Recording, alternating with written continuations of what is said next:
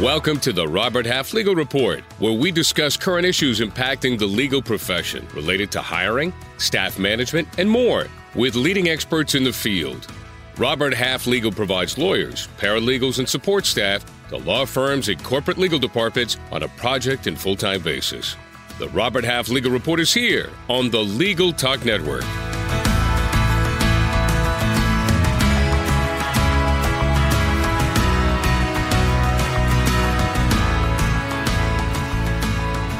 Hello, everyone, and welcome. I'm Charles Volkert, Executive Director of Robert Half Legal and the host of our program. In our last episode, we had a great discussion on what counsel can do to set up their legal teams for success when managing a request for eDiscovery. Today, in part 2 of our discussion, we'll address what law firms and legal departments are doing to minimize risk as it relates to social media, cloud computing, and data privacy.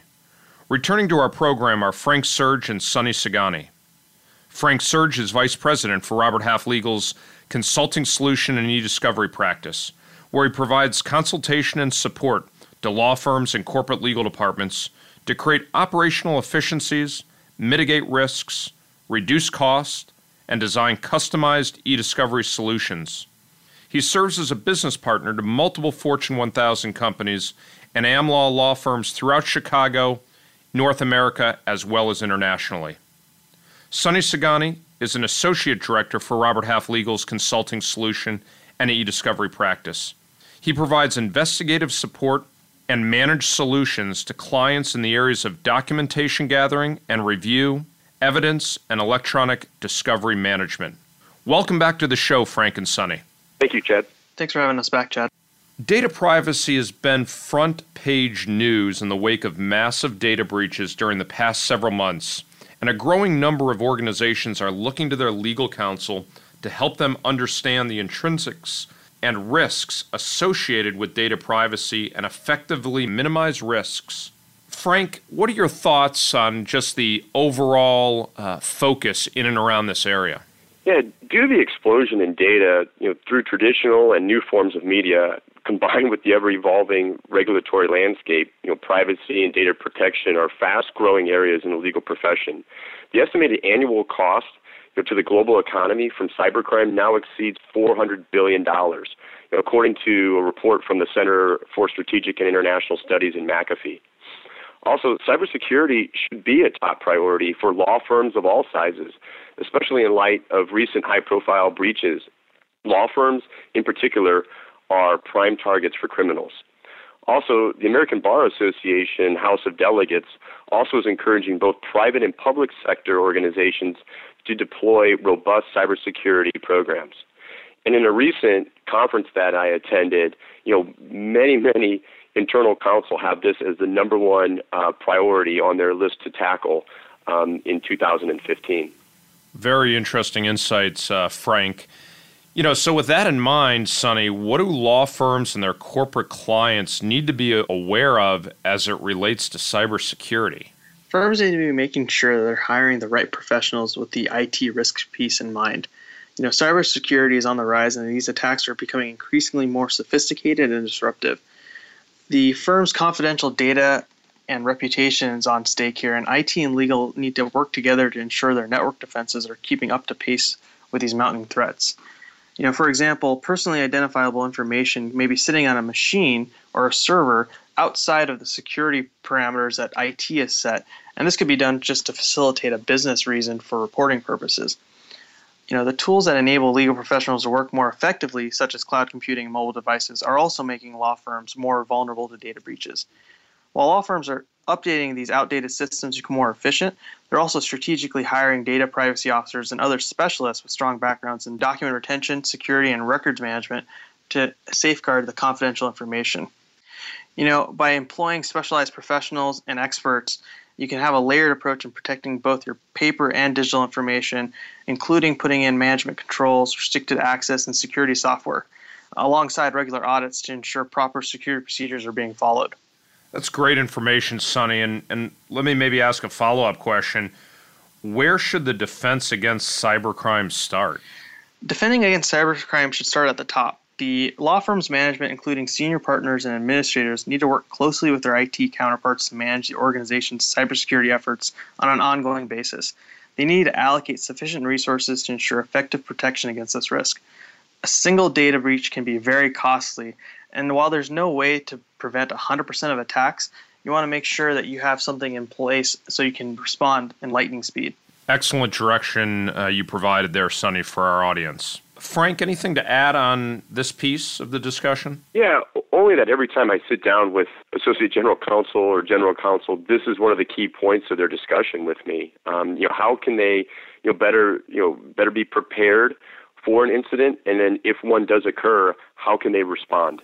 So that's a good segue, Frank, into talking about how eDiscovery is being affected by social media and cloud computing. What trends are you seeing, and how are these trends impacting companies as they view eDiscovery and cybersecurity?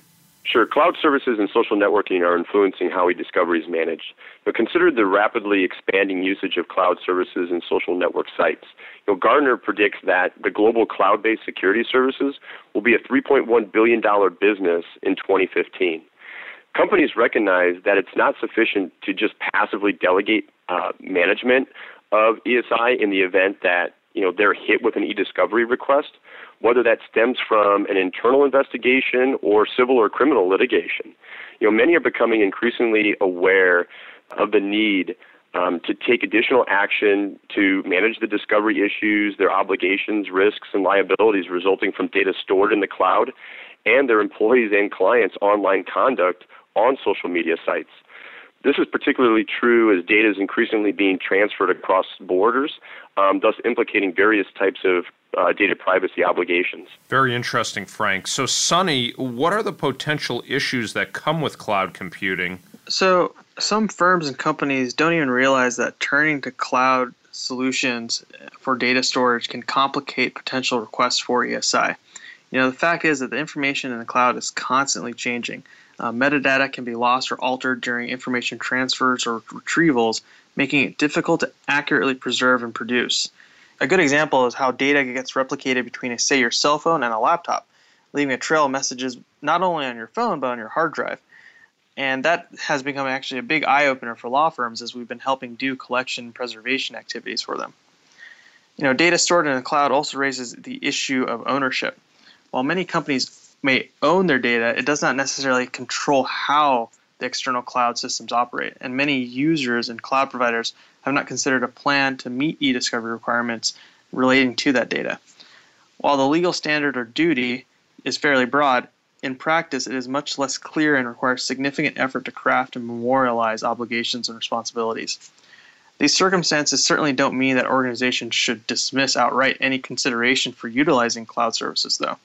It does mean that they should enter contracts and service agreements with cloud providers, proactively addressing issues around preserving, segregating where possible, and collecting electronic data. Increasingly, legal professionals and in-house legal teams are working closely with their IT colleagues and third-party vendors to avoid glitches when software is upgraded or replaced.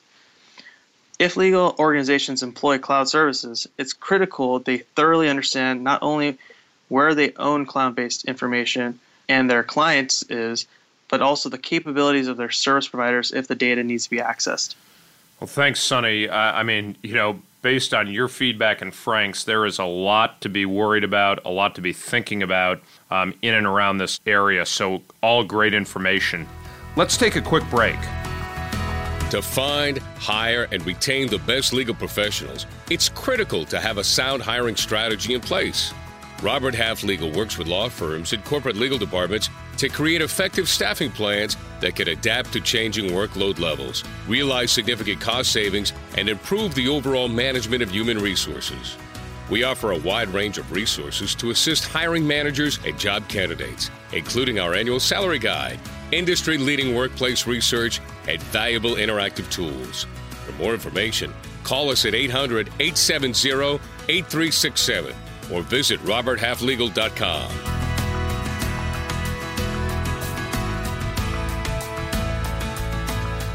Welcome back. I'm Chad Volkert, and with us today are Sonny Sagani and Frank Surge from Robert Half Legal's Consulting Solutions and eDiscovery practice.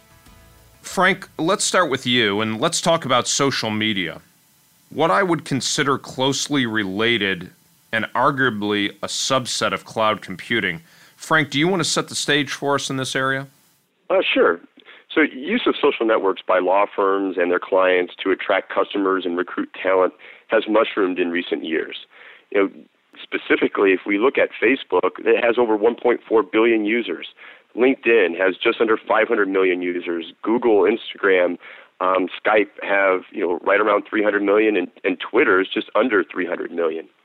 It's important to note that as more of these companies and law firms leverage the power of social media to closely engage with customers, it opens itself up to a public who can make comments that live on its site. In addition, individuals can create blogs and other sites that discuss a company without the company's knowledge or control at all. Sonny, anything additional that you would add to Frank's great points in this area? Yeah, taking it from the spin of trying to collect material from here, there's always an issue related to timing and permissions. What is publicly available and what's privately available? How to obtain a post or a message that's been shared with friends or only visible to the individual. Information might be locked down, and it's often is very difficult to obtain and hard to substantiate. The discovery of social media information falls under the same rules that govern other forms of eDiscovery. As discussed earlier, there's an increasing likelihood that a firm's employees are using social media sites at work for both business and personal reasons, and unintentionally creating discoverable electronic information. This can become particularly troublesome if a firm finds it needs to access an employee's social media account and then learns the employee has deactivated the account. Even if the data can be retrieved from the social media vendor, the organization could possibly face a sanction due to its failure to preserve the data. Efforts to request or compel the production of electronic information from social media vendors have been extremely challenging. And some attorneys are either unaware of their obligations under the rules and related case law or slipping up when it comes to the preservation of information posted to these sites. For example, one lawyer agreed to a 5-year suspension of his license after advising his client to clean up his Facebook photos. It's become increasingly clear that if parties do not preserve social media information, they risk court sanctions.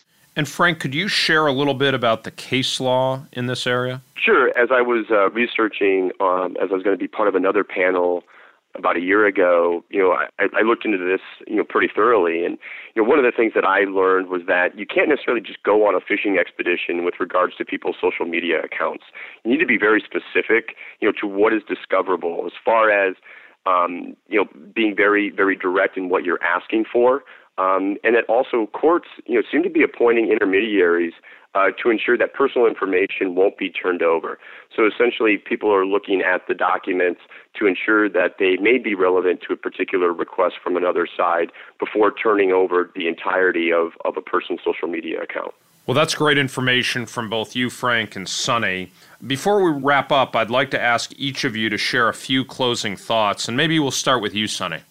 Yeah, I think I would probably focus on what corporations and legal teams who are managing eDiscovery successfully are doing, and that's establishing preventative controls and acceptable use policies to reduce the exposure, but also allow employees to do their jobs. Thanks, Sonny. Frank? Yeah, corporations are becoming more savvy in their outside spend as well as with the protection of their sensitive data. With such a focus on data security and privacy, that is trickling down to their vendors and the outside counsel that they've worked with for many, many years. But in order to continue working with those corporations, both the vendors and the outside counsel are having to be or are being subjected to the same data security standards as their corporate client utilizes internally. Very interesting. Well, unfortunately, that's all the time we have for today, but I'd like to thank both Frank Surge and Sonny Sagani for joining us. Before we close, can you both provide your contact information in case our audience would like to follow up with you directly? And maybe, Frank, I'll throw it over to you first. Sure. Thank you, Chad. I may be contacted at frank.surge, spelled S as in Sam, ERGE, at roberthalflegal.com. And Sonny? Thanks, Chad. Sonny.Sangani, SANGHANI, at roberthalflegal.com. And our listeners can reach me at charles.volkert, V as in Victor, OLKERT, ERT@roberthalf.com. You can also visit roberthalflegal.com to learn more about our eDiscovery and consulting solutions, and also to subscribe to our legal blog for weekly updates on eDiscovery, the legal job market, and other important industry developments. Thanks for listening today, and join us next time on the Robert Half Legal Report as we cover another great topic impacting legal practice management and legal careers. The views expressed by the participants of this program are their own and do not represent the views of, nor are they endorsed by, Legal Talk Network, its officers, directors, employees, agents, representatives, shareholders, and subsidiaries. None of the content should be considered legal advice. As always, consult a lawyer.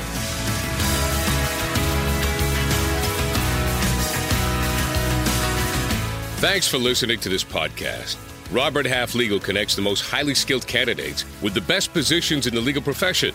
Join us again for the latest information in the next edition of the Robert Half Legal Report here on the Legal Talk Network.